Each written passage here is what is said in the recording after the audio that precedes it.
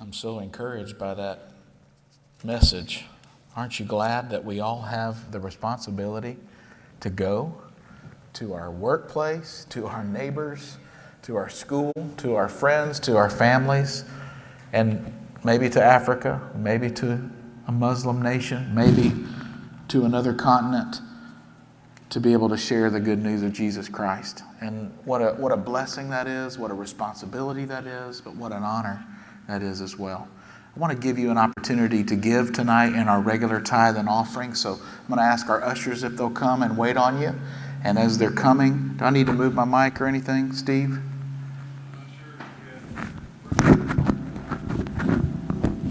Is that better a little bit? Okay, you're welcome. If you would like to give to Bill and Karen tonight, we encourage you to use the envelopes in the chair pocket in front of you. If it's cash or check, make the check out to Christian Life, but put a memo on there, Africa or Sudan or Strong for their last name, anything like that. If you're going to do text giving, use the word guest, and those funds that are given through text giving to the word guest will go to our missionary friends tonight. Let's pray, and then we'll get right into our study tonight. Father, thank you for this time together. Thank you for these stories of opportunities to hear the gospel. And Lord, we can be a part of that. We can pray, we can give, and some of us can even go. And Lord, we are thankful that you include us in the telling of your story, the story of redemption, the story of salvation, the story of life transformation. Lord, we want to be a part of our Father's business. And that's what you're all about. So bless this offering tonight. Bless Bill and Karen. Thank you for bringing them our way. Thank you for the burden and passion you've placed on their heart in Africa and in Sudan. And we ask that they would see fruit for their labor. They would see souls for their sacrifice. And that, Lord, you would be given glory in all of it. We thank you for this in Jesus' name. Amen. Amen. Thank you for giving tonight. Thank you for praying. I wanted to mention one more thing. There's a slide for a special called prayer meeting this Friday night at Rosewood Church. Many of you heard on the news about the shooting at the Hispanic church Monday night.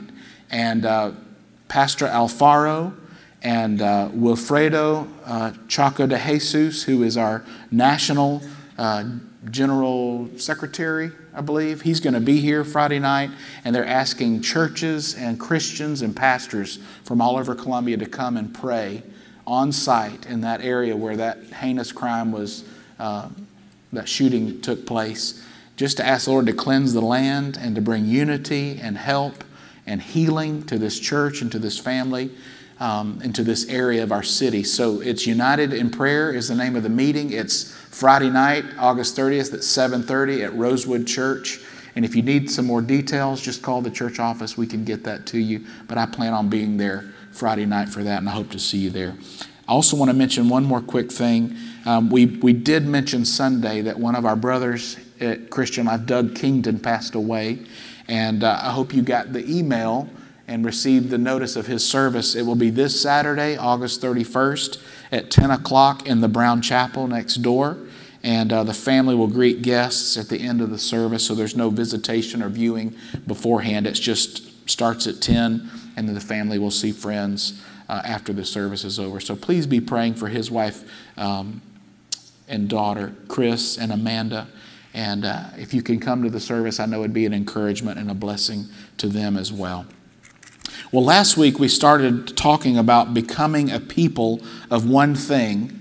And what is that one thing? We found it in Matthew 22, is this: love the Lord your God with all your heart, with all your soul, with all your mind. This is the first and greatest commandment. So what is our one thing? To love God, to love Him with all our heart, mind, soul, and strength. Last week we talked about David's mighty men and their lavish love for their king to go at his request. And I don't think he said, I want you three guys to go and get me water at the well of Bethlehem. I think he was just saying around the campfire probably, man, it sure would be nice. I'm running for my life and I'm thinking about home, and it sure would be nice to have a drink from that well in Bethlehem. And those three mighty men who loved their king and wanted to serve him risked their lives to go and get a flask of water to bring back. And we remember what David did. He poured it out. He said, I can't drink this, it's too precious. It represents the life of 3 of my men that could have ended because of this lavish act of love. And we learned and talked about what it means to lavishly love the Lord, to focus on Him and Him alone. Well, tonight we want to look at another biblical illustration of becoming a person of one thing or a people of one thing through the life of the Apostle Paul. And if anybody had bragging rights for having it all figured out religiously, it was the Apostle Paul, because he was circumcised according to the Jewish law on the 8th day. He was born into the Israelite tribe of the Benjamin. He was a Pharisee. He was faithful to the law. And you know what? He was very religious in who he was and what he did, even to the persecution of Christians who would follow Jesus, because he felt like that wasn't the right way. That was going against what he had been teaching others and learning himself all those years. And it led him to kill others. Isn't that amazing? His religious performance and his relying on the strength of the flesh drove him to murder. And that just blows my mind. But any one of us could follow that same path. But you know what? Paul's motivation changed when he met Jesus on the road to Damascus, when he was knocked off his high horse, so to speak, and the light blinded him, and he had to come to his senses. And I love the question that Paul asked. He wasn't a dummy. He said, "Who are you, Lord?" And the Lord answered. But what was Paul's motivation? We see it in Philippians 3, 7, and 8. But whatever were gains to me, this is Paul talking, I now consider loss for the sake of Christ. All that he had done, all that religious stuff, all that strength of the flesh he had done, he now is considering it loss for the sake of Christ. What is more, I consider everything a loss because of the surpassing worth of knowing Christ Jesus my Lord, for whose sake I have lost all things. I consider them garbage. And if you look that word up in its original form, it means dung. So it's worse than what we just take out to the road on Wednesday. It's what we flush down the toilet, or what we get our kids to pick up in the backyard from the animals. He counted all of this as dung, that he may gain Christ and be found in him, not having a righteousness on my own that comes from the law, but that which is through faith in Christ, the righteousness that comes from God on the basis of faith. Now, what is that? What is the righteousness that comes from God on the basis of faith? Well, it's our justification. You might say, well, what does that mean? That means our righteousness. It's just as if I never sinned. God makes us right with Him because He justifies us. It's our sanctification or our transformation. We are immediately sanctified in our spirit when we say yes to Jesus. We're ultimately sanctified in our flesh, our physical body, because we're going to receive a glorified heavenly body when we go to be with Him. And we're sanctified progressively or daily or incrementally in our mind, will, and emotions as we're being made into the image of Christ. And Paul points to the necessity of fierce abandonment for the sake of one thing.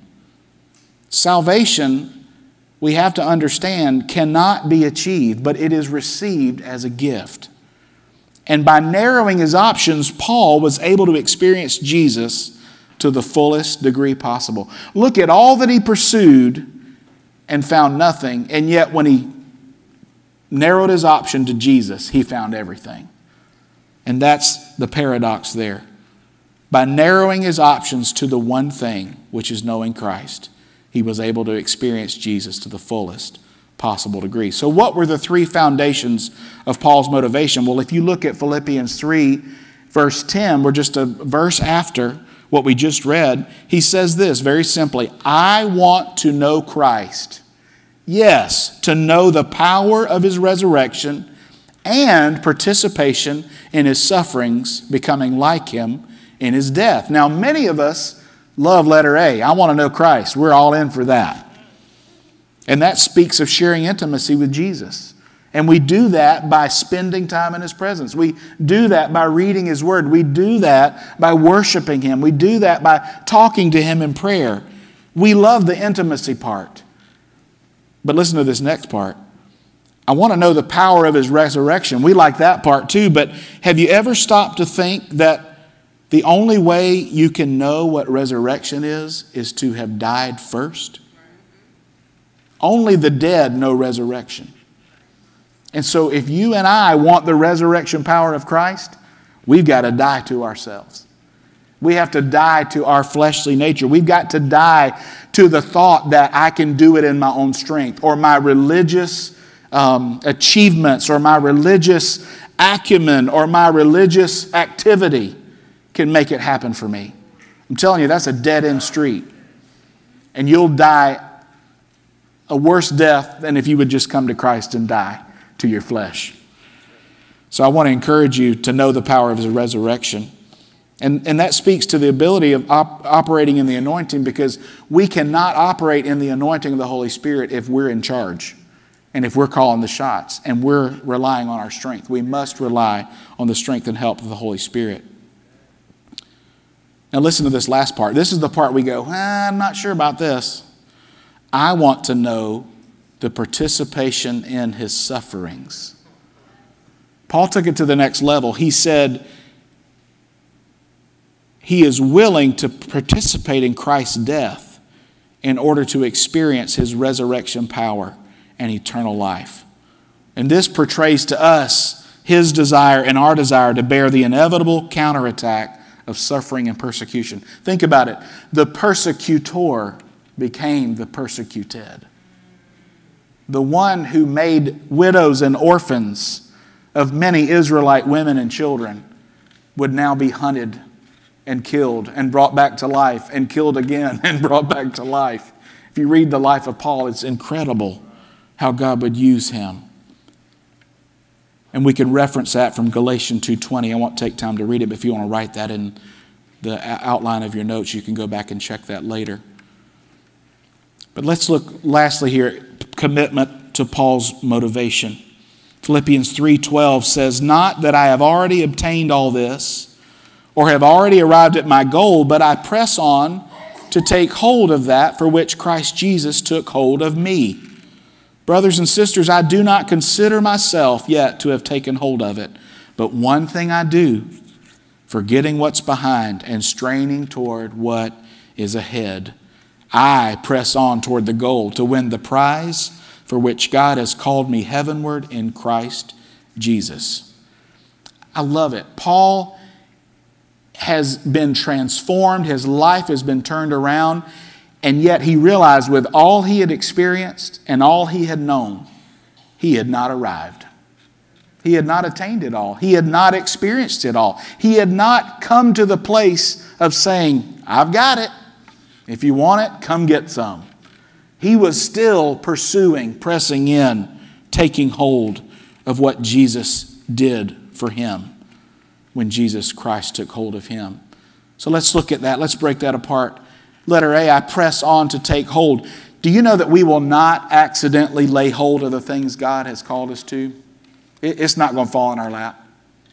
We're not just going to be walking down the street one day and go, oh, well, that's what God has for me. No, we press into that. We pursue that. We ask for the Lord to breathe on the coals of our heart and allow His will and His passion to be birthed in us. We've heard that tonight, even in Bill and Karen's story and testimony.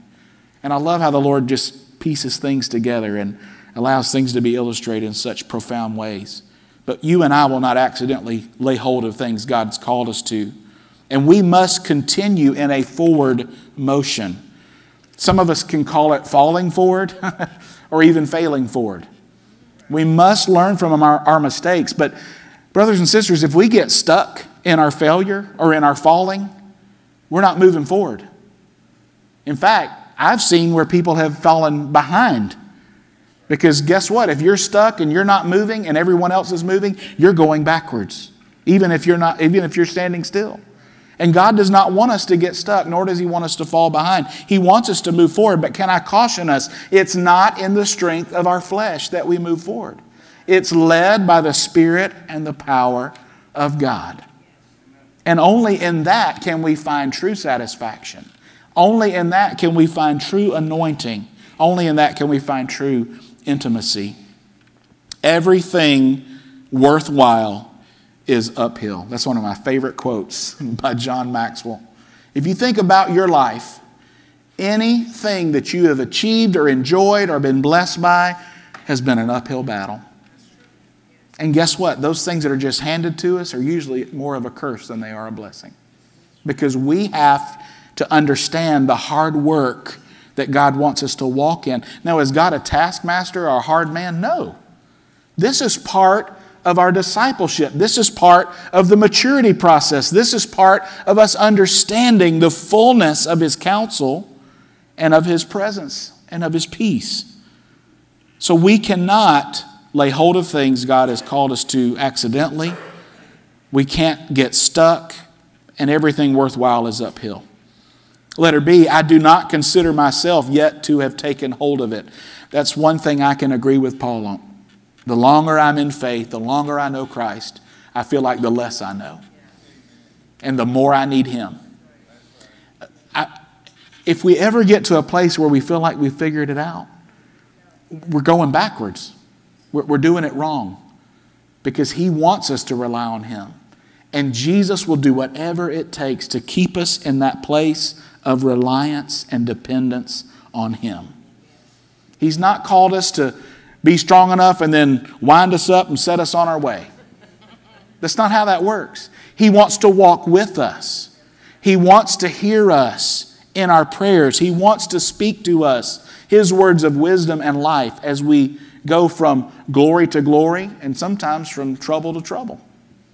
But we can even experience glory in our trouble because we're with Him and He's in us.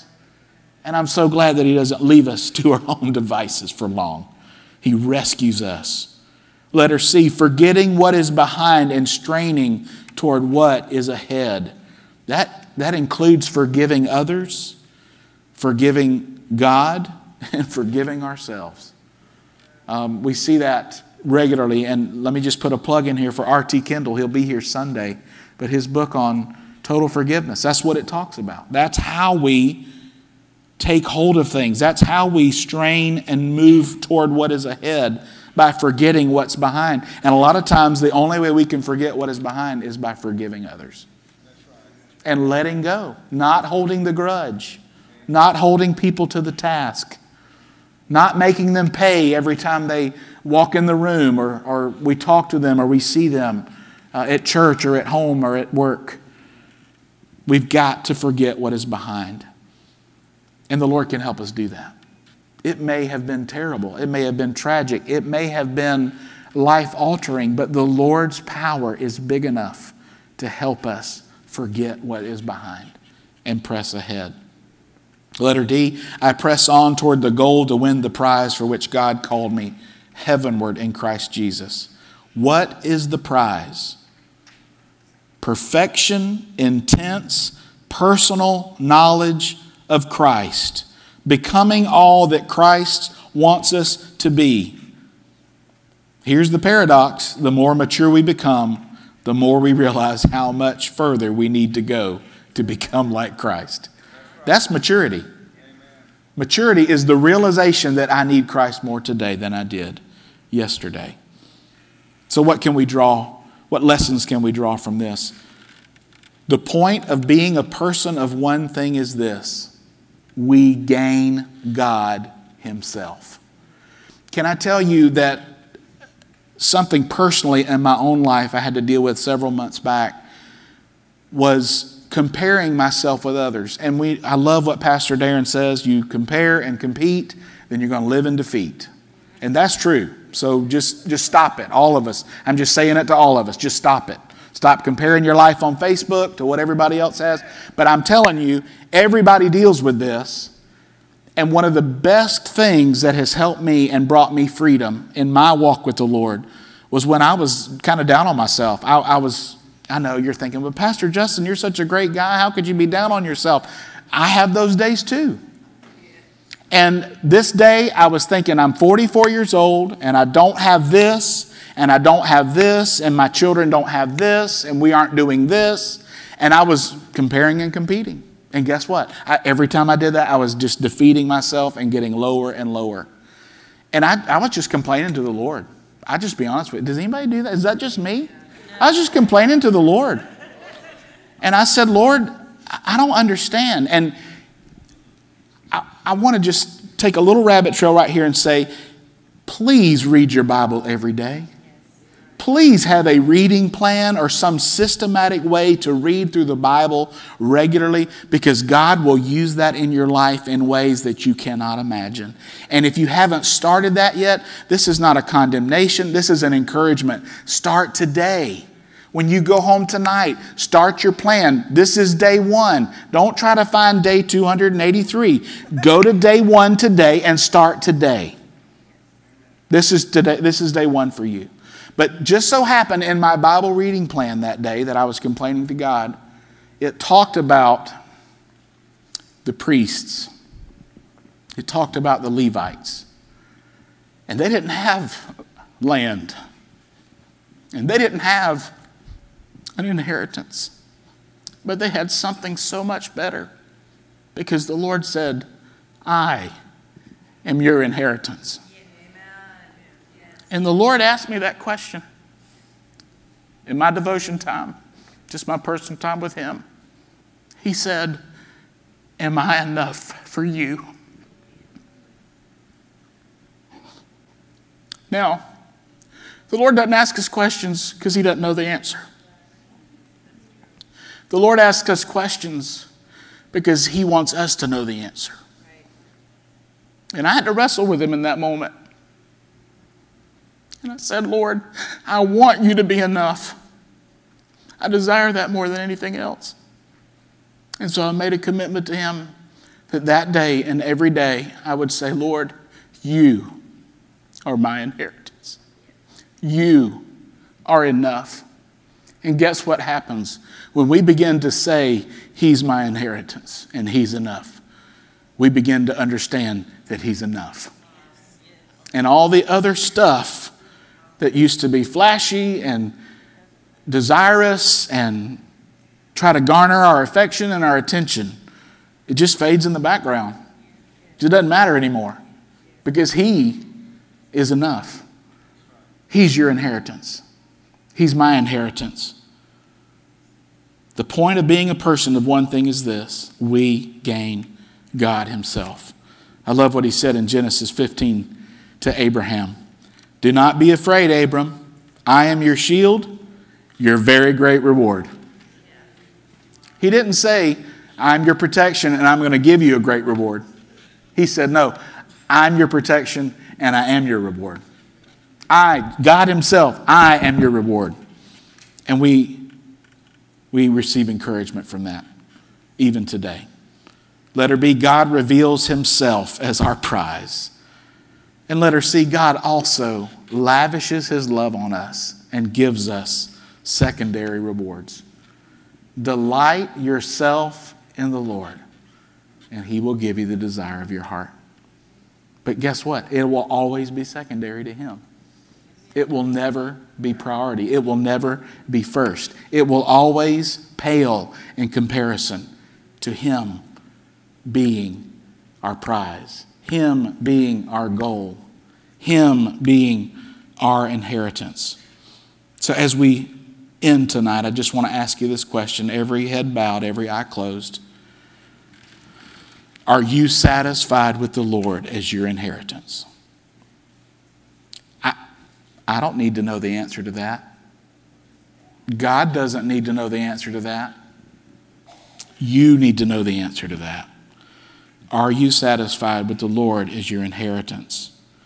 And have you set or fixed your eyes on the prize of knowing Christ and becoming more like Him? Father, in these few moments as we close out tonight, what a powerful time of worship and prayer, of testimony of your love for all of the world and of your sending obedient servants to carry out your will. Lord, thank you for the Apostle Paul, who's an example to us to be a man of one thing. You're the prize. You're enough. You're our inheritance. You were Abraham's protection, but you were also his reward. And Lord, we want you to be our reward as well. Teach us how to be a people of one thing. Teach us how to be a person of one thing. Teach us how to be a family of one thing. Remind us that you are the one thing that we desire and want. And Lord, prepare our hearts for next Wednesday when we look at Mary of Bethany, who was a woman of one thing. Help us tonight to answer these questions. Help us tonight to start reading our word and hearing what you have to say about us. Help us tonight to forgive those in our past, to forget that stuff and move forward and beyond where we're stuck so we can see your glory and beauty revealed in our lives. That's our desire, to be more like you. We ask in Jesus' name. Amen. Thank you for being here tonight. It's time to go get your kids. And we look forward to seeing you on Sunday, Lord willing. God bless you. Have a great rest of the week.